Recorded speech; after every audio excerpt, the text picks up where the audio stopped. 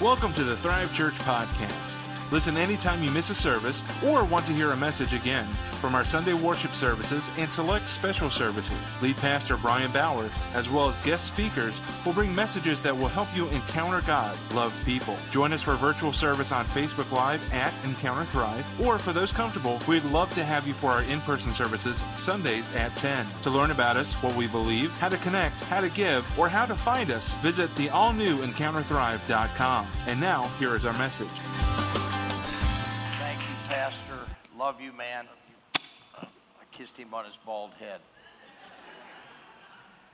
Hey, I'm going to ask all the men that were at the men's retreat. Now, if you're a man here and you were unable to attend the men's retreat, we're not throwing you under the bus. Life happens. Maybe you just didn't want to come. I don't know. But I'm going to ask all the men, and we had men from old guys like Howie, all the way down to young guys like Andrew, all of the men that were at the men's retreat. Now, this morning we had man band plus one.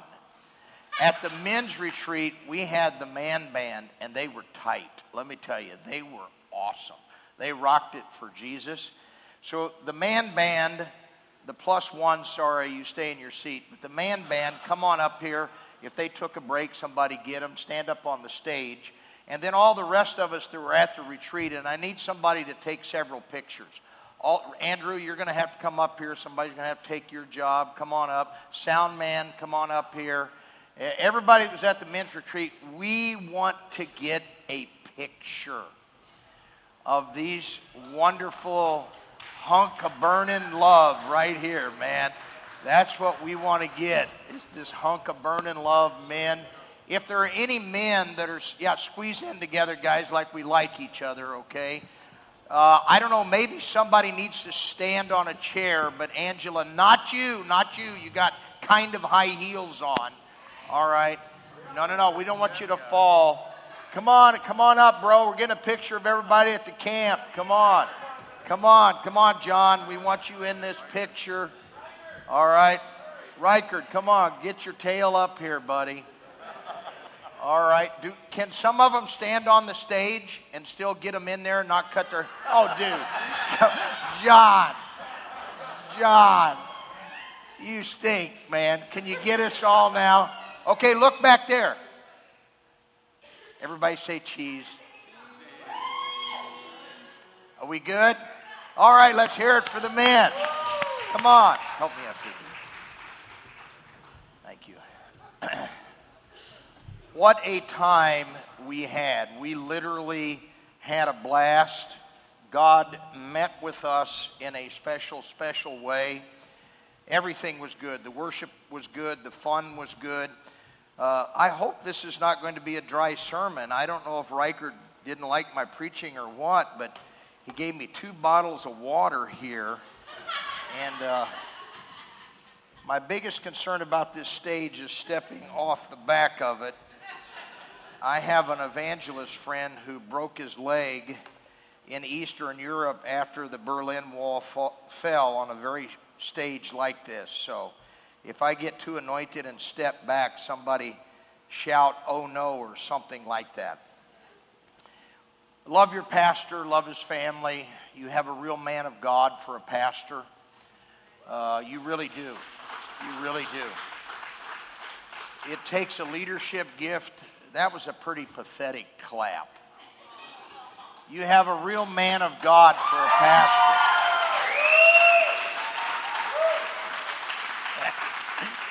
I wouldn't say that if it wasn't the truth. I'm not about fluff. I'm not about that at all. I'm about substance.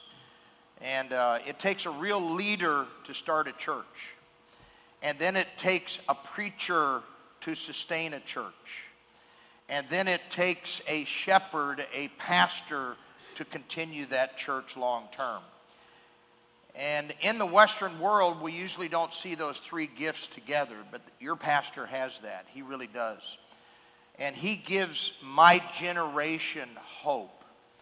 Of course, we want to be relevant, but we've made an idol out of relevance in the Western church. I have preached this gospel in 54 countries of the earth. And a couple observations I've noticed is whenever the church is on fire, the men are leading the way. The Lord gave me a prophetic word for your church during my devotions yesterday morning as I was reading from Revelation chapter 5. That is not our text today, but it's about the harps and the bowls. Remember, John sometimes was looking up into heaven. Sometimes he was up into heaven and he was looking down on earth. Sometimes it's real hard to understand if he's looking down on earth or up into heaven, kind of two-dimensional all at once. It's just a coded book. It's all about what happened in the Roman Empire and what's happening this very day. You and I are living out the book of Revelation. And he often talked about harps and bowls, and the harps represented the praise and worship of God's people. That's why you don't just stand there during the worship. You participate. You lift your hands. You lift your voice. You make a joyful noise unto the Lord. Some of you can't sing like Dave Reese over here. Just throwing him under the bus. Actually, he used to be in our choir. We had a choir that was relevant in the days. The name's politically incorrect now, but the name of our choir was the Flaming Missiles for Jesus. If you saw any of the Sister Act movies, that was like our choir, honestly. We did youth conventions, we did camps, we did tours overseas. The leader of our music ministry, his name was Michael Day, and he was in a group called Champaign, down in Champaign. They had a #1 hit, kind of a love song, How About Us? And we just had a blast for Jesus, and the Lord took him home, and he's up there probably leading choirs in heaven. So the harps in the book of Revelation represent praise and worship, but the bowls represent the prayers of God's people. And I know there were a group of people in this church, you prayed for over a year, and maybe you haven't seen, and it was regularly, it was systematically, it was like weekly. I don't know if it was numerous times a week or what it was. And perhaps daily, perhaps you haven't seen happen what you thought was going to happen. Well, I'm just here to tell you, based on the authority of God's word, that those prayers have been stored in a golden bowl in heaven. And the name on that bowl is Thrive Church. And God's just waiting to pour that incense out.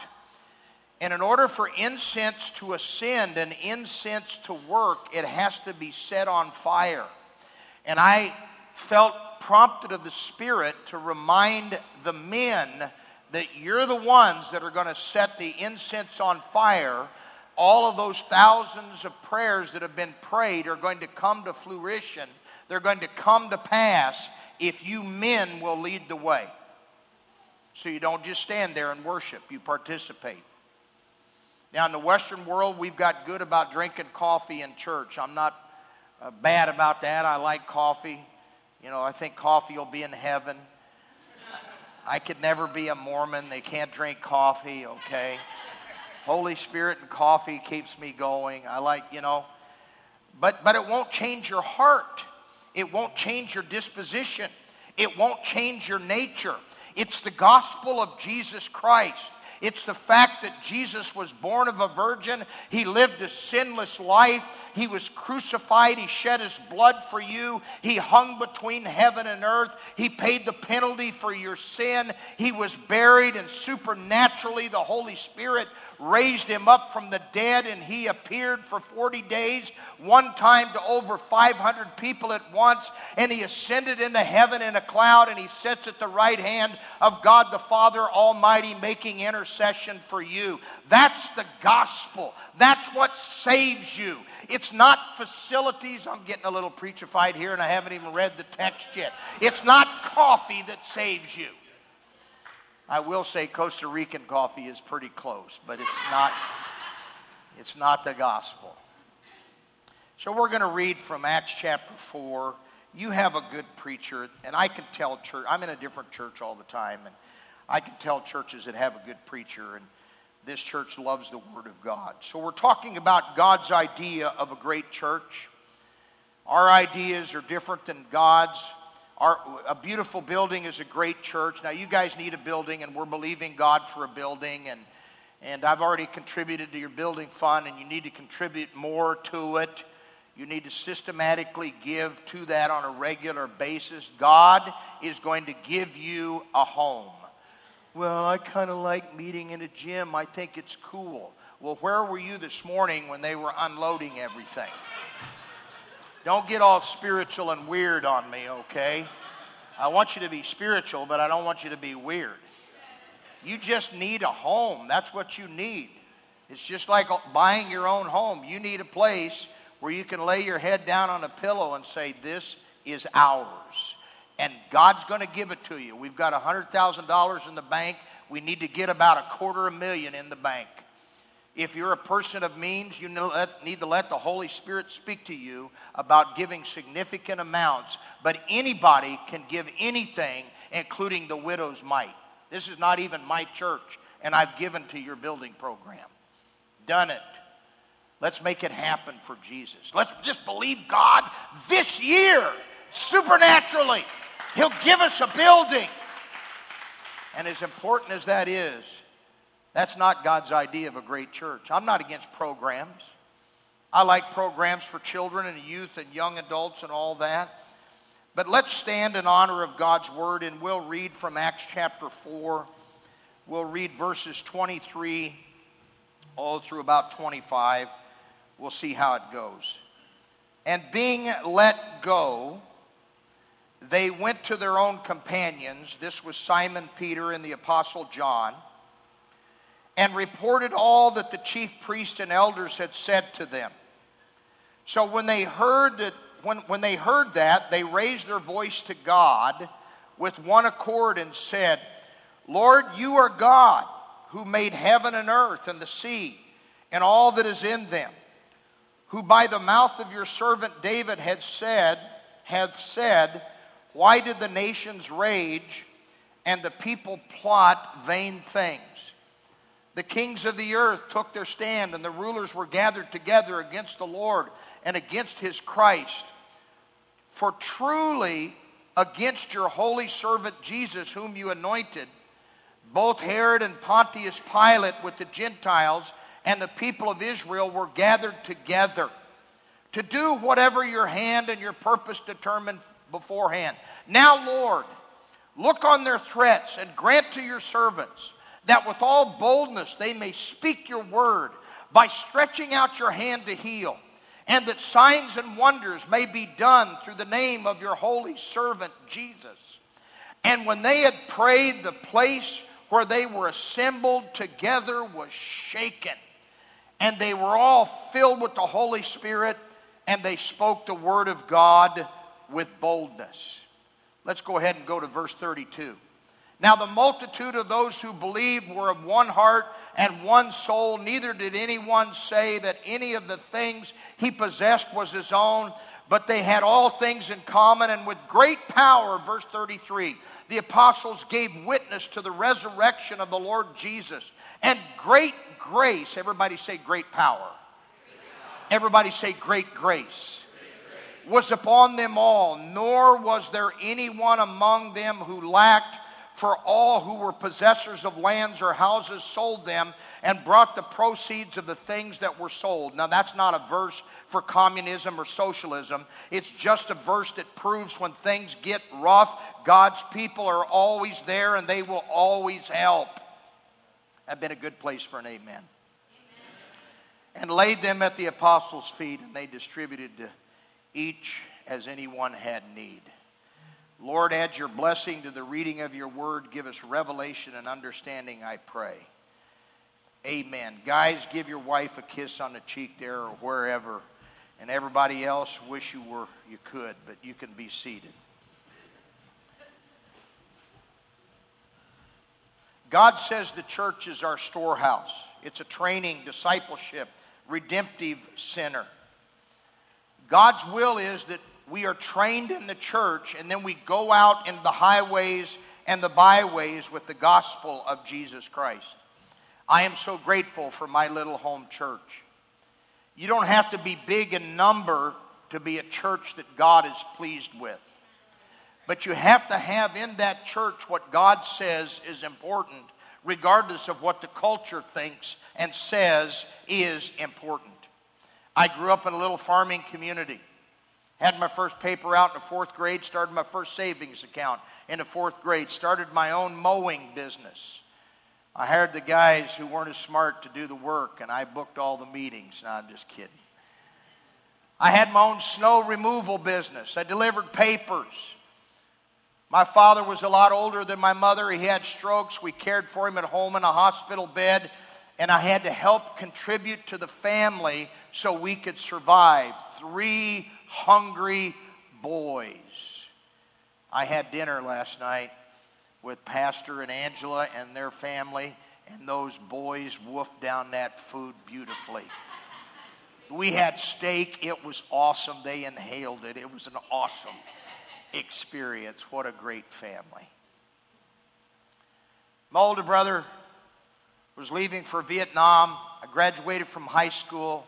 My mother, grandmother, my younger brother, and myself, we drove from West Central Illinois all the way to San Diego, California. I drove all the way except for about 2 hours. And when we got there, I had a terrible stomach ache. And they wanted to go out to eat, and I said, you guys go ahead and go, and I'm just going to stay here in the apartment and rest. And while they were gone, my appendix burst. They ended up being gone almost 5 hours. They decided to do some shopping and sightseeing, and I couldn't even get to the phone. I was in such pain and agony, passing out, coming to, passing out, coming to. Finally, they came home. They put me in a little 53-bed naval hospital. The interns doped me up on morphine. That's really good stuff. It's like, hey, could you give me some more of that? And they said, we thought you'd be the addictive type. Man, I heard things and saw things I've never heard and seen in my life. It was amazing. And then the surgeon showed up. All I remember him doing is cussing out the interns that were there. And they did exploratory surgery on me, took everything out. It was an 8-hour surgery. Cleaned me out. Peritonitis had set in. It's several days. And even to this day, if you're in the medical profession, you know it's still hard to tell 100% of the time from a blood test if your appendix has burst. They did exploratory surgery. They cleaned me out. I was on medicine for a year. I went from 165 pounds to 85 pounds. But after that surgery on the 3rd day, the surgeon said he's not going to make it. Abscesses have formed. We're going to have to do another surgery. You need to call the family in. This 17-year-old boy is not going to make it. And you know what my home church did? My little home church of 125 people. They organized a 24-hour prayer chain in a rural community, hard-working farm families, factory-working families. And they came to that little church and they prayed 24 hours around the clock that God would spare a 17-year-old boy's life. And here I am today with you in Lockport, Illinois, because of a healthy local church. Never had to have that surgery. They did the final examination. They said, we don't understand, but all the infection is gone, but you still got to take tetracycline for a long time. God is so good. I love the local church. I believe in the local church. Our text today shows us what a great church looks like. Look at verse 33. It says, and with great power the apostles gave the apostles witness of the resurrection of the Lord Jesus. There's great power in a church, and that power was Holy Spirit power. It was witnessing power. Jesus said in Acts 1:8, you shall be my witnesses in Jerusalem and Judea and Samaria and the ends of the earth. I believe the initial physical evidence of the Spirit baptism is praying in a language that you've never learned, but I believe the lifelong evidence of a Spirit-filled Christian is that you tell other people about Jesus. You learn how to pray for the lost. You learn how to care for the lost. And you beg your pastor to teach you how to share with the lost. I've been in the Pentecostal church. Maybe you don't know it. Maybe you're a guest here today. But this is a Pentecostal church. That means we are not afraid of the person and work of the Holy Spirit. Most churches in the Western world and in Canada and the United States, they understand the love of God. They understand the forgiveness of the Son. But they know little about the Holy Spirit. In their doctrine, they're Trinitarian, but in their practice, they completely ignore the person and work of the Holy Spirit. You know who makes you afraid of the Holy Spirit? It's the devil. It's not the Father, and it's not the Son. You've got, until you can properly relate to the person and work of the Holy Spirit, the Christian life will not work for you. You can buy the fanciest refrigerator in the world and spend a lot of money on it. But that refrigerator and all of our appliances in our kitchens have to be plugged into an invisible force called electricity in order for them to work. And I'll tell you why the Christian life doesn't work for some people. It's because they ignore the Holy Spirit. They don't talk to the Holy Spirit. They're not hungry for more of the Holy Spirit. They don't ask for the gifts of the Spirit. If you want the Christian life to work for you, I want you to read the Bible. I want you to study the Bible. I want you to do all those things. But the Christian life, the Bible will not work for you no matter how disciplined you are, no matter how much you believe it, unless you are in proper relationship with the Holy Spirit. I've seen the Pentecostal church change. We used to be known for our presence and for the power of God. And we've gotten good at organization, and I like organization. We've gotten good at business models, and certainly I'm not against business models. But there are a few churches that you can walk in today and sense God's presence.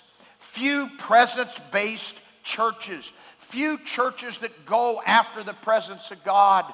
I told the men, a man by the name of Dr. Leonard Sweet, a United Methodist, he begged 100 of us Pentecostal ministers in a meeting that he was teaching to stay Pentecostal, to stay presence-based. The Good Samaritan went to where the wounded man was. The man was unable to help himself. And this is why we've been given the Holy Spirit. We have to go where people are. We have to minister to their wounds. Philip went to the Ethiopian eunuch in Acts chapter 6, joined himself to the chariot, led the man to Christ, and baptized him in water. The great power, this great power of the Holy Spirit, it's mandatory for a great church. Only the power of God can break apathy. Only the power of God can break addictions. Only the power of God can break the hold of the devil. We can reach every other peak of the world's success, but we are nothing without the power of the Holy Spirit. Maybe you're not, but there are scores of people that are looking for a place of deliverance, a church of great power. We've got to make room for the Holy Spirit. We've got to give him space. That's what I love about your worship leader, Reichert. He doesn't just go from one song to the next, but he gives you a little bit of space to praise the Lord. Don't just stand there, open your mouth, and begin to praise the Lord out loud. He is doing that with intentionality. He's giving the Holy Spirit space. I was in a meeting one time, Pastor, and it was one of those community clergy meetings, and you know, there was a Muslim imam there, and there was a Buddhist monk there, and there was every liberal preacher you could think of under the sun. And my Jewish rabbi friend, who's a good guy, good speaker, the subject was speaking, preaching, and he was the teacher. So he does his little thing, and then, then he says, "Gary, you're a Pentecostal." He said, "What's Pentecostal preaching?" I'll tell you what came out of my heart. And I said, "Well, Rabbi Bloom," I said, "Pentecostal preaching is preaching with an expectation that our people will encounter the presence of God. We want you to experience the person and work of the Holy Spirit in your life. We want you, this may be a gym, but we want you to have a sensing that God Almighty is here and He's working down in the deep recesses of our heart. We are dependent upon the Holy Spirit to move. That means we're more about guiding than we are controlling. We value presence more than style. That means the worship team's got to be flexible. Maybe you plan 4 sets, but the Spirit's moving. You need to give it to the preacher, and you only do 3. And if you get offended, you forfeit yourself to be a worship leader. We value adventure more than comfort. We welcome the Holy Spirit. I'm wondering what mic I can use right here. Turn this on. It's already on. Brother Dave Reese, he's Christian motorcycle pastor, president, vice president, chaplain, travels all over, driven way too many miles crazily on a motorcycle. On fire for God. He's seeking his ministerial credentials now. He's already taken a bunch of classes on it. But Dave, we're talking about the presence of God. Yeah. The presence of God is what made such a paradigm shift in my life. I went from somebody that was just destructive and divisive, and what mischief can I get into? And I tell you, the change was, first of all, my heart. And now my goal is not mischief, but ministry. Who can I tell about Jesus? Who can I reach? That's what I think about. That's the intent of my heart. And it's because Gary, I came into his church, and I'll never forget this. 1997, getting drug off to church. Didn't really want to be there. All I knew was I needed Jesus. And I walk in this building, and we get in the back, and there's this presence of God. Now, if you know me, if you ever hear my testimony, I'm a 20-year drug addict, alcoholic. There's not any drug I haven't done, way too much. Shouldn't even be able to hold a conversation. God took all that away. So I sit in the back of there, and I feel this presence of God that was overwhelming. It was wonderful. It was what I seeked in a bottle. It was what I seeked in a pill. And my wife, we just got married. She goes, "You feel that?" I said, "Yes, ma'am." She says, "Think they're putting drugs in the Airstream?" I said, "I don't care." And I've been addicted to the presence of God ever since. But the change that still happens. Here's the thing about the church and the presence of God. If you will engage it, all of us have banners that hide parts of our lives. If you allow those banners, those borders, those walls, because we live in a real temporal society, guys. It's all about social media and look at me, and there's nothing wrong with that to a point. But there is a point of humility where you'll get real with God, and man, what He will do with you. Do you realize every one of you have a ministry? Every one of you is called to do something huge and big that maybe you don't think there's any way. October 3rd, 1997, Gary put men around me that mentored me, that really looked out for me, and I was very resistant. They drugged me off to a Promise Keepers. October 3rd, 1997. 1 million guys. I was blown away. I'm like, man, there's something to this fellowship thing. Literally 1 million guys. It was in Washington, D.C. Literally. And my heart is for the Sioux people, the Oglala Lakota. And the first guy I saw on the stage had a teepee and a headdress. He was Native American. And just ever since that time, something's happened. But I'll never forget, on my face, just crying out to God, wanting His will. And He goes, "David, feed my sheep." And I'm going, "Lord?" He said, "Feed my sheep." And I said, "Do I need to get rid of my motorcycle?" He says, "No, don't cut your hair." Here's the great thing. You were created as a unique individual, and He wants to use you. If you love motorcycles, great. If you love music, great. Tony, you ride a bike? You need to. I want you in my club. Any of you brothers that ride, man, hook up with me before I leave. I got no problem riding 100 miles an hour or 100 miles to have a cup of coffee. No, I don't do 100. No, it's about fellowship, getting together with guys. And so the presence of God is what brought this change. The church, everything I'm doing, I'm 20 years in my own business. I used to be a bum. I had no responsibility. Was the church and the presence of God. Hallelujah. Give it up for Pastor Dave. So Dave, it wasn't the dynamic preaching that day. It wasn't the worship. It was all good, hopefully. But it was the presence of God. That's what a great church is. It has great power. Look at our text. They also had great grace. And great grace was upon them all. You and I are a product of God's grace. Aren't you glad you don't get what you deserve? Man, am I glad I don't get what I deserve. There are so many people in America who've given up on the church, but I love the church. It is healthy to be a part of a church home. You can grow there. You can give there. You can live for something bigger than yourself. You can connect with other people there. Because we are recipients of this abundance of grace, that's what gives us abundant life. There's nothing more beautiful than when God's grace is moving in a church. And people like each other, and people support each other, and people help each other.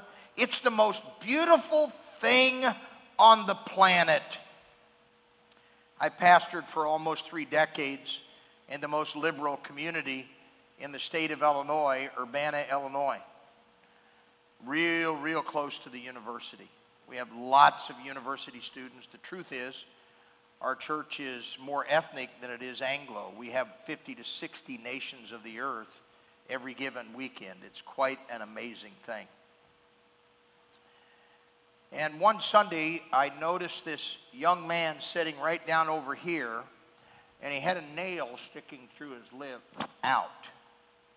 It was about, I don't know, not about a 6 or an 8 penny nail. A hole in his lip, sticking out, sprayed purple. Well, he ended up responding to the appeal, the altar call at the end, and he gave his life to Jesus. And I said, "What's your story?" He said, "I made a bet with my buddies last night in a bar, a local bar," and he named the bar, "that if I came to church with a nail in my lip, you guys would kick me out. And the oldest person in your church saw me across the parking lot and became my friend, and I sat by her, and she got me coffee, she talked to me, and I just have to repent of my sin because I'm going to hell." Now, some of you don't know what a Pentecostal bun is. You do. The oldest lady in our church she had hair so long she could beat you to death with it. I mean, it was unbelievable, especially when it was wet. But she had put it up in what we call a Pentecostal bun. And she would wear, because the early Pentecostals, they thought it was wrong for women to cut their hair because they misinterpreted the scripture in 1 Corinthians. Anyhow, she always wore dresses down to here, dresses all the way to the floor. But I'm telling you, she had the grace of God upon her life. And like you, Dave, Lynn Claire's mother, she always had a burden for the down and outer, the misfits. Just like you, that's who you have a burden for. A lady came to our church who was obviously a lady of the streets with her little daughter. She wasn't dressed properly. Her dress was way too low. It was way too short. You should dress appropriately. She was leaning against a car. And this same old lady with the long dress and the Pentecostal bun saw this lady out in the parking lot. She was a door greeter. And she realized she doesn't know anybody here. She's not used to coming to church. And she went out and started conversation with her. She's told somebody else to take her responsibility as a door greeter. I think you ought to be responsible. You ought to be on duty. But once in a while, you've got to get somebody else to cover for you because the Holy Spirit is wanting to use the grace of God in your life to extend His grace to somebody else's life. And she brought that lady in, and she was a woman of the night, and she gave her life to Jesus. She ended up marrying an Assembly of God preacher. And it wasn't because of my preaching, and it wasn't because of the worship, and all of that's important. But it was because of the grace of God that was working in and through a lady in the church. Look at Acts chapter 5. Are you getting anything out of this? Well, I'm glad few of you are. Look at Acts chapter 5. If you know your Bible, you know this story. How in the early church there was this husband and wife who decided to lie and act like they were giving a lot, and they weren't really giving a lot. And so Ananias, Simon Peter rebuked him in Acts chapter 5, verse 3. "Why have you lied to the Holy Spirit, kept back part of the price of the land for yourself?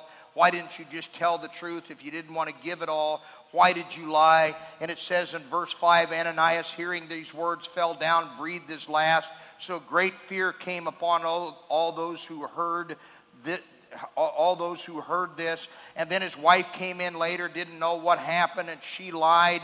And the same thing happened to her. She fell dead. Look at verse 11. And great fear came upon all the children and upon all who heard these things. Maybe we need some people to fall dead in church. God's idea of a great church is a church that has great fear. We respect God. We honor God. If you say a bad word, please don't use the Lord's name in vain. It's one of the 10 commandments. Please don't do that. A great church has great fear. I'm not talking about being afraid of God. I'm talking about honoring and reverencing God. People are so flippant about their relationship with Jesus. Even preachers are casual about their relationship with Jesus. And then they wonder why their kids don't serve God.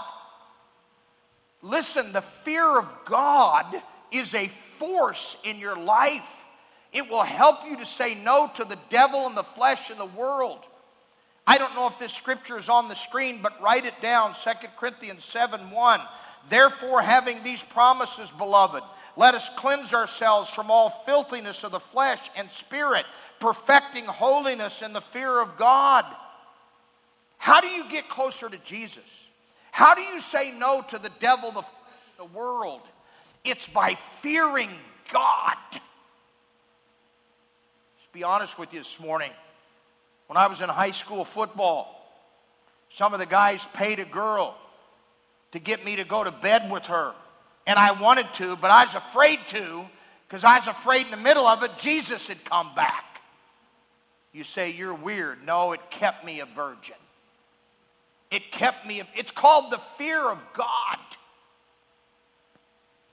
Did you know Jesus, every scripture that needs to be fulfilled for Jesus Christ to come back has been fulfilled, and he could come back right now. And if we are not right with him, we could be left in this empty auditorium. We don't fear God in a paranoid way, but we fear God because he's great and he's awesome. That's what a great church is. In Acts chapter 8, if you'll turn there, another thing that God considers a great church is not only a church that has great fear and great grace and great power, but they have great joy. Philip was a deacon, and he went preaching in Samaria. You don't have to be a preacher to preach.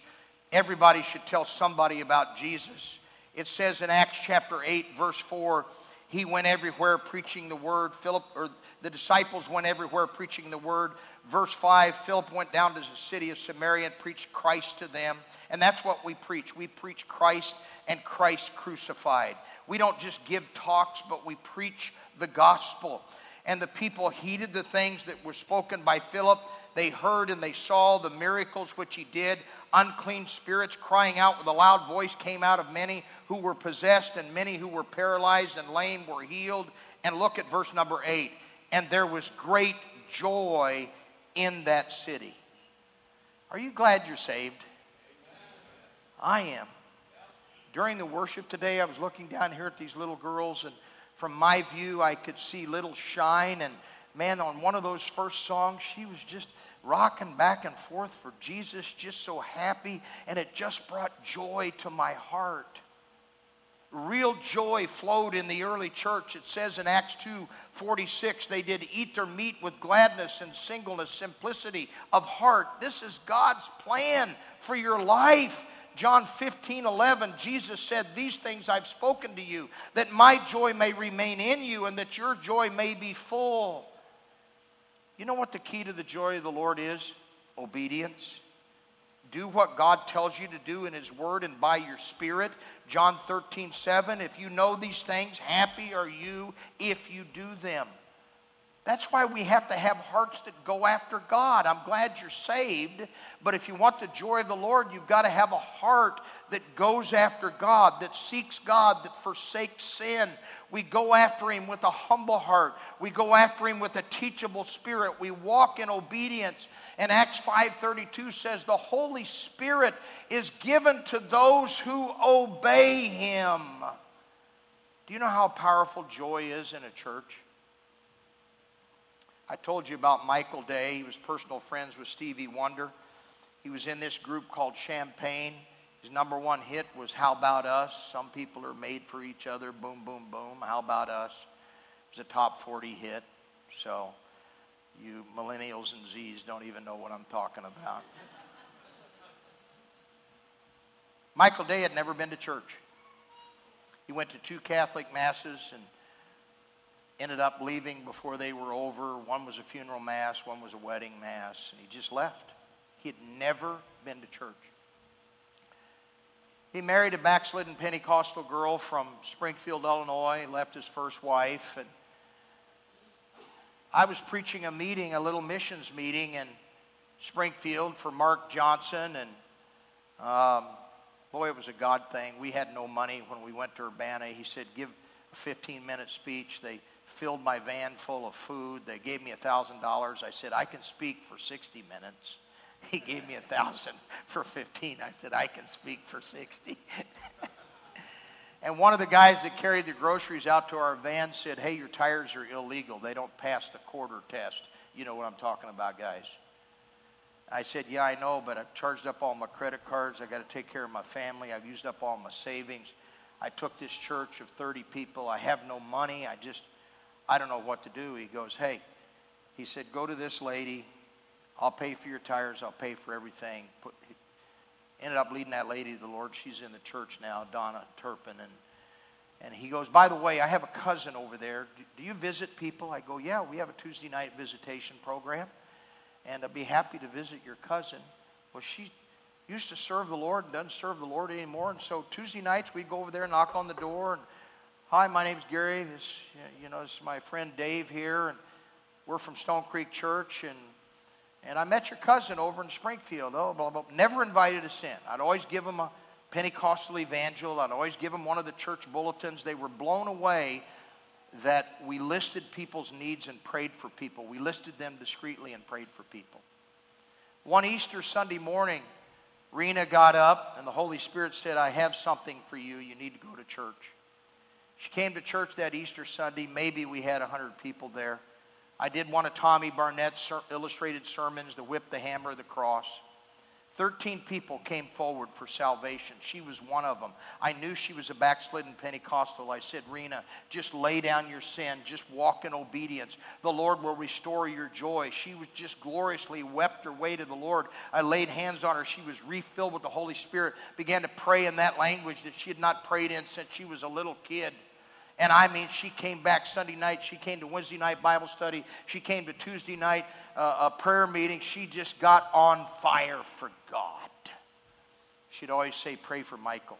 Pray for Michael. Michael was very smart. He had 4 recording studios. Addicted to marijuana.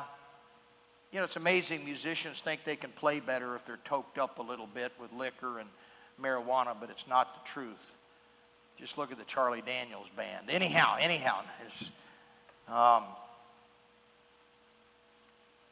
Michael never came to church. They had a good marriage even though they had not been saved. And she made a deal with him, said, Michael, when I'm at church, will you at least read the Bible? He said, yeah, sure. I want to see what you're believing. So she'd come early and stay late. And he'd read the Bible. I can't even get saved people to read the Bible. He read the Bible all the way through, Genesis all the way to Revelation. He read it again, Genesis all the way through Revelation. He read it again, Genesis all the way to Revelation. He read it again, Genesis all the way to Malachi. And then he read Matthew, Mark, Luke, and Rena was gone one weekend and he came to church. And we had this crazy choir. And they were shaped like a V. And in the middle was this little intern, Lucy Gonzalez, a little Mexican-American girl that just was so full of the joy of the Lord. Your bodily expressions, The way you worship the Lord, your facial expression, it matters. It matters to the next generation. There's nothing more powerful than for a little child to see a grown man worship God. There's nothing more manly than for a grown man to worship God and humble himself before the creator of the universe. And he saw that little girl from the Quad Cities, from Moline, and she was just worshiping God with abandonment. And he said in his heart, he came that weekend because Rena was gone, and these are his words, not mine. He wanted to see what kind of buffoonery his wife was involved in. And he sat back there. He had long hair, and he looked like the old Mr. Clean. And he was all dressed in white. He just sat back there like this.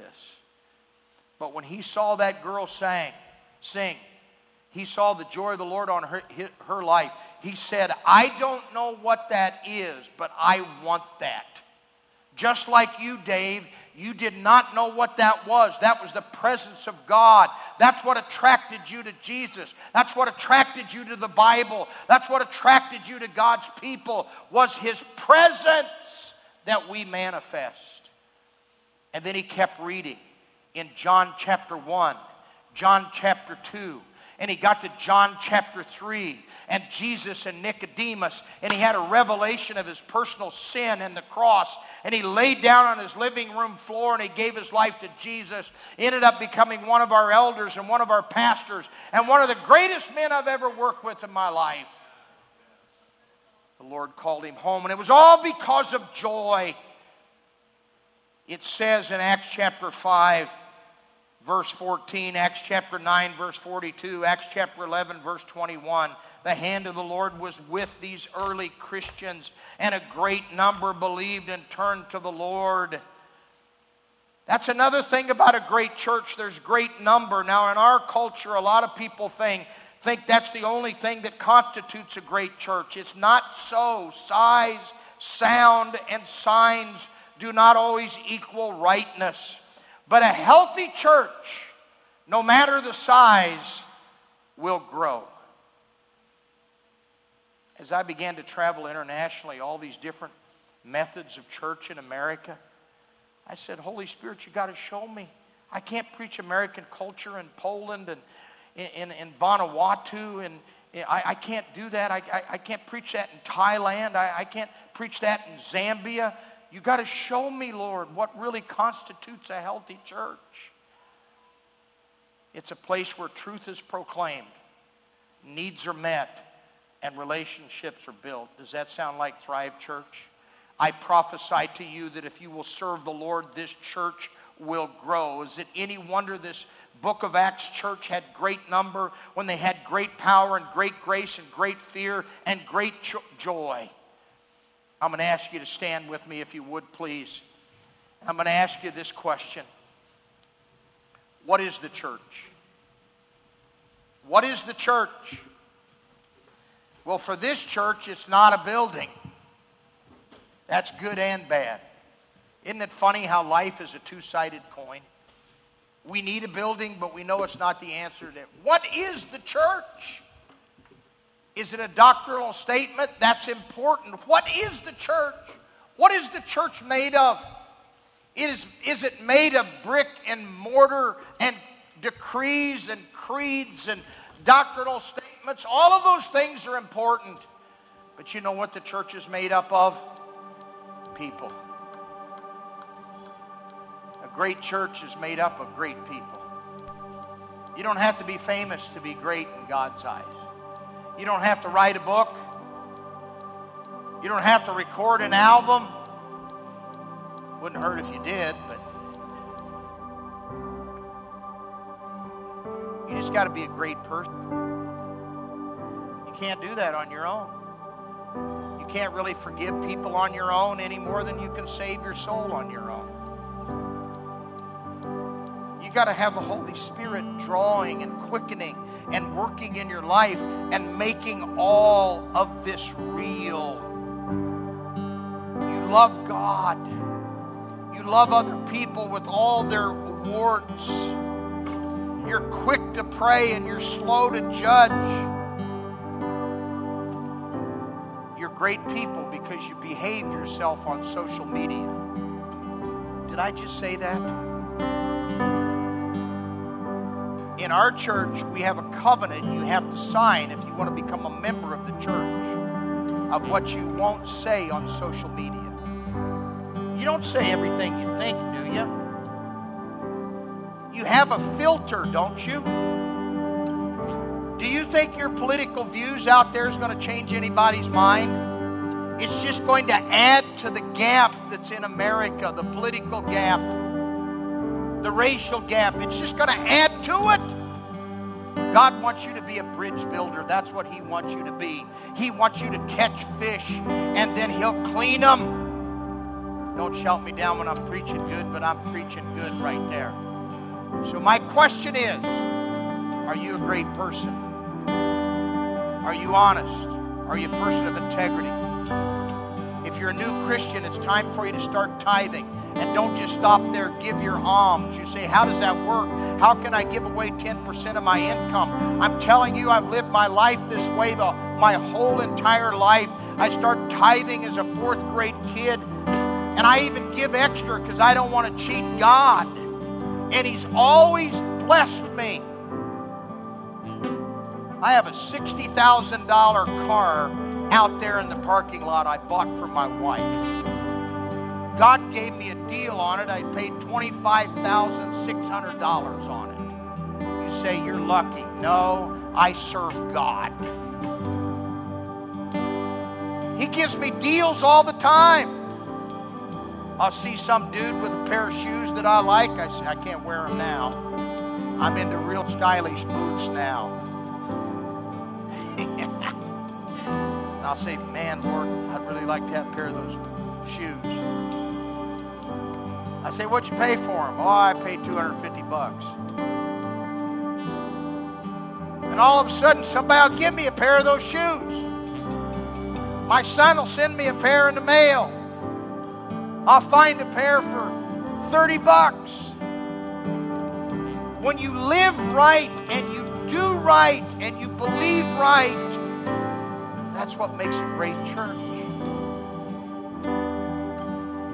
It's going to take a great church to reach this generation. I'm asking you to keep the fire burning in your life, because a great church is a vibrant for God in any community. An on-fire Christian is a sweet aroma in the nostrils of God.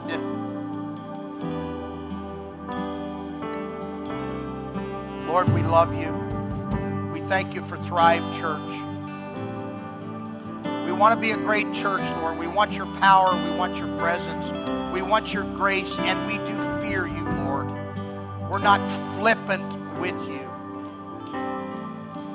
Our relationship with you is holy and sacred and real and special.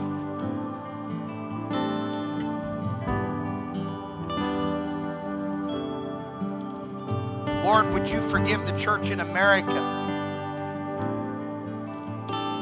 for the way we gossip and slander about preachers and church leaders.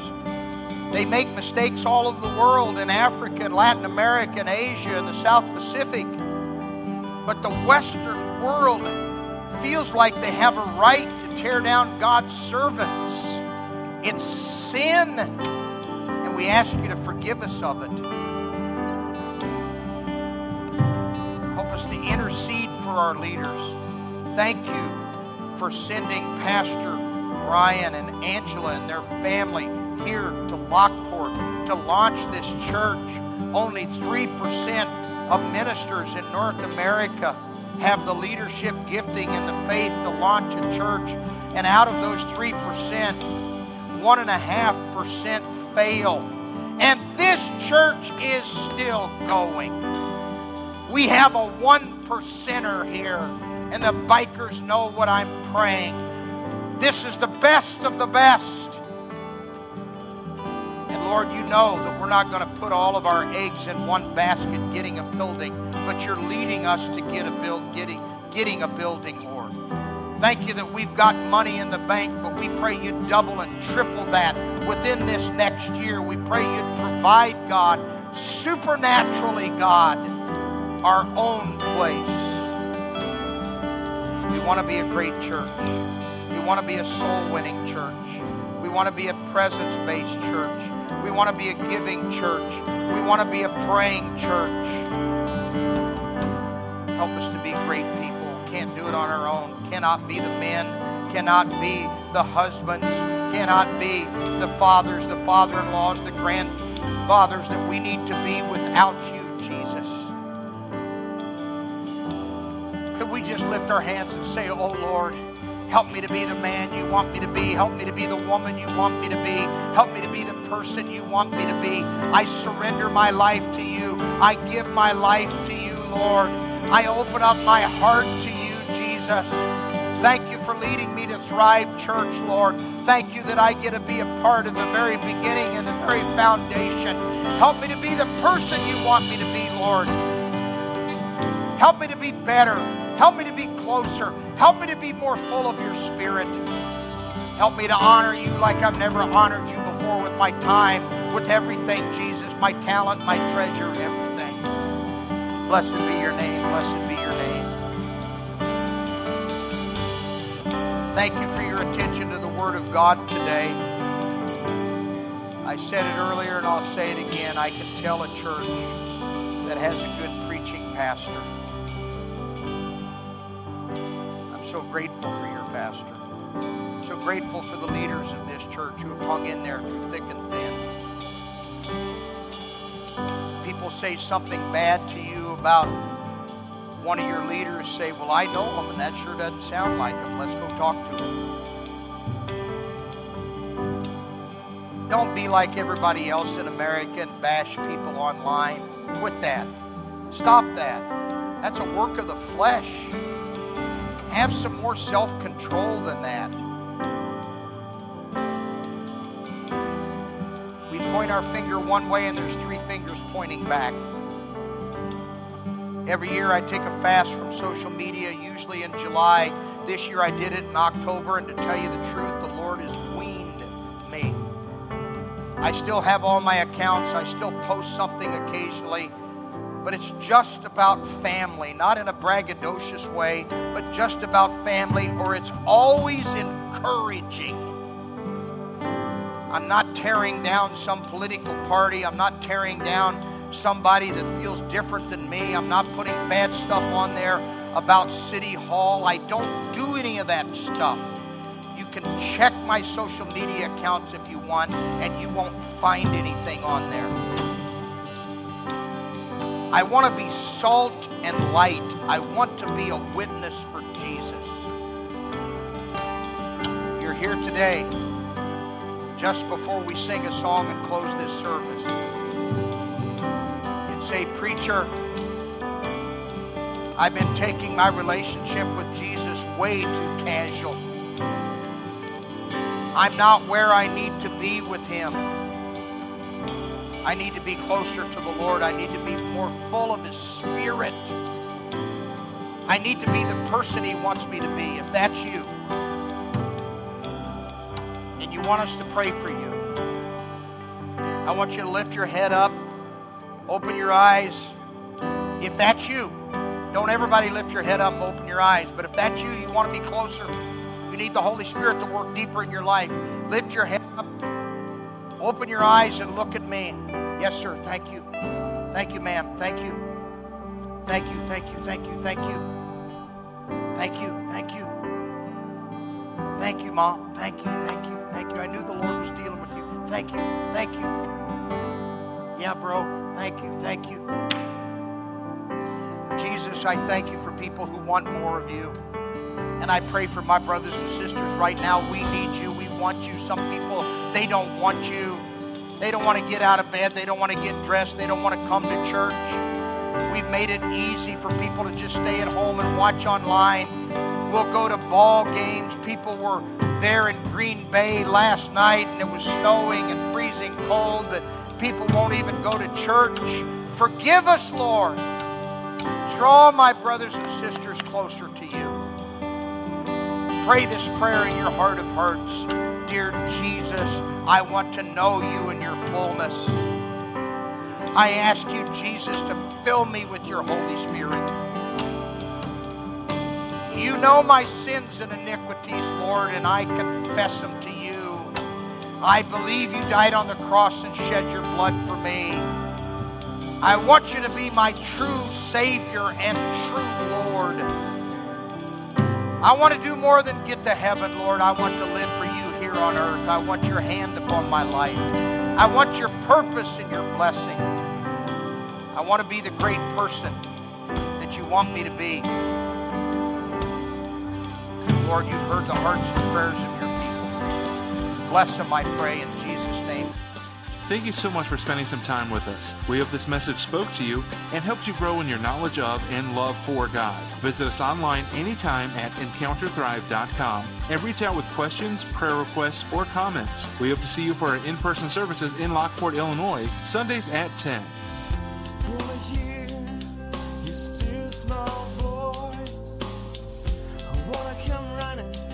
I have no other choice.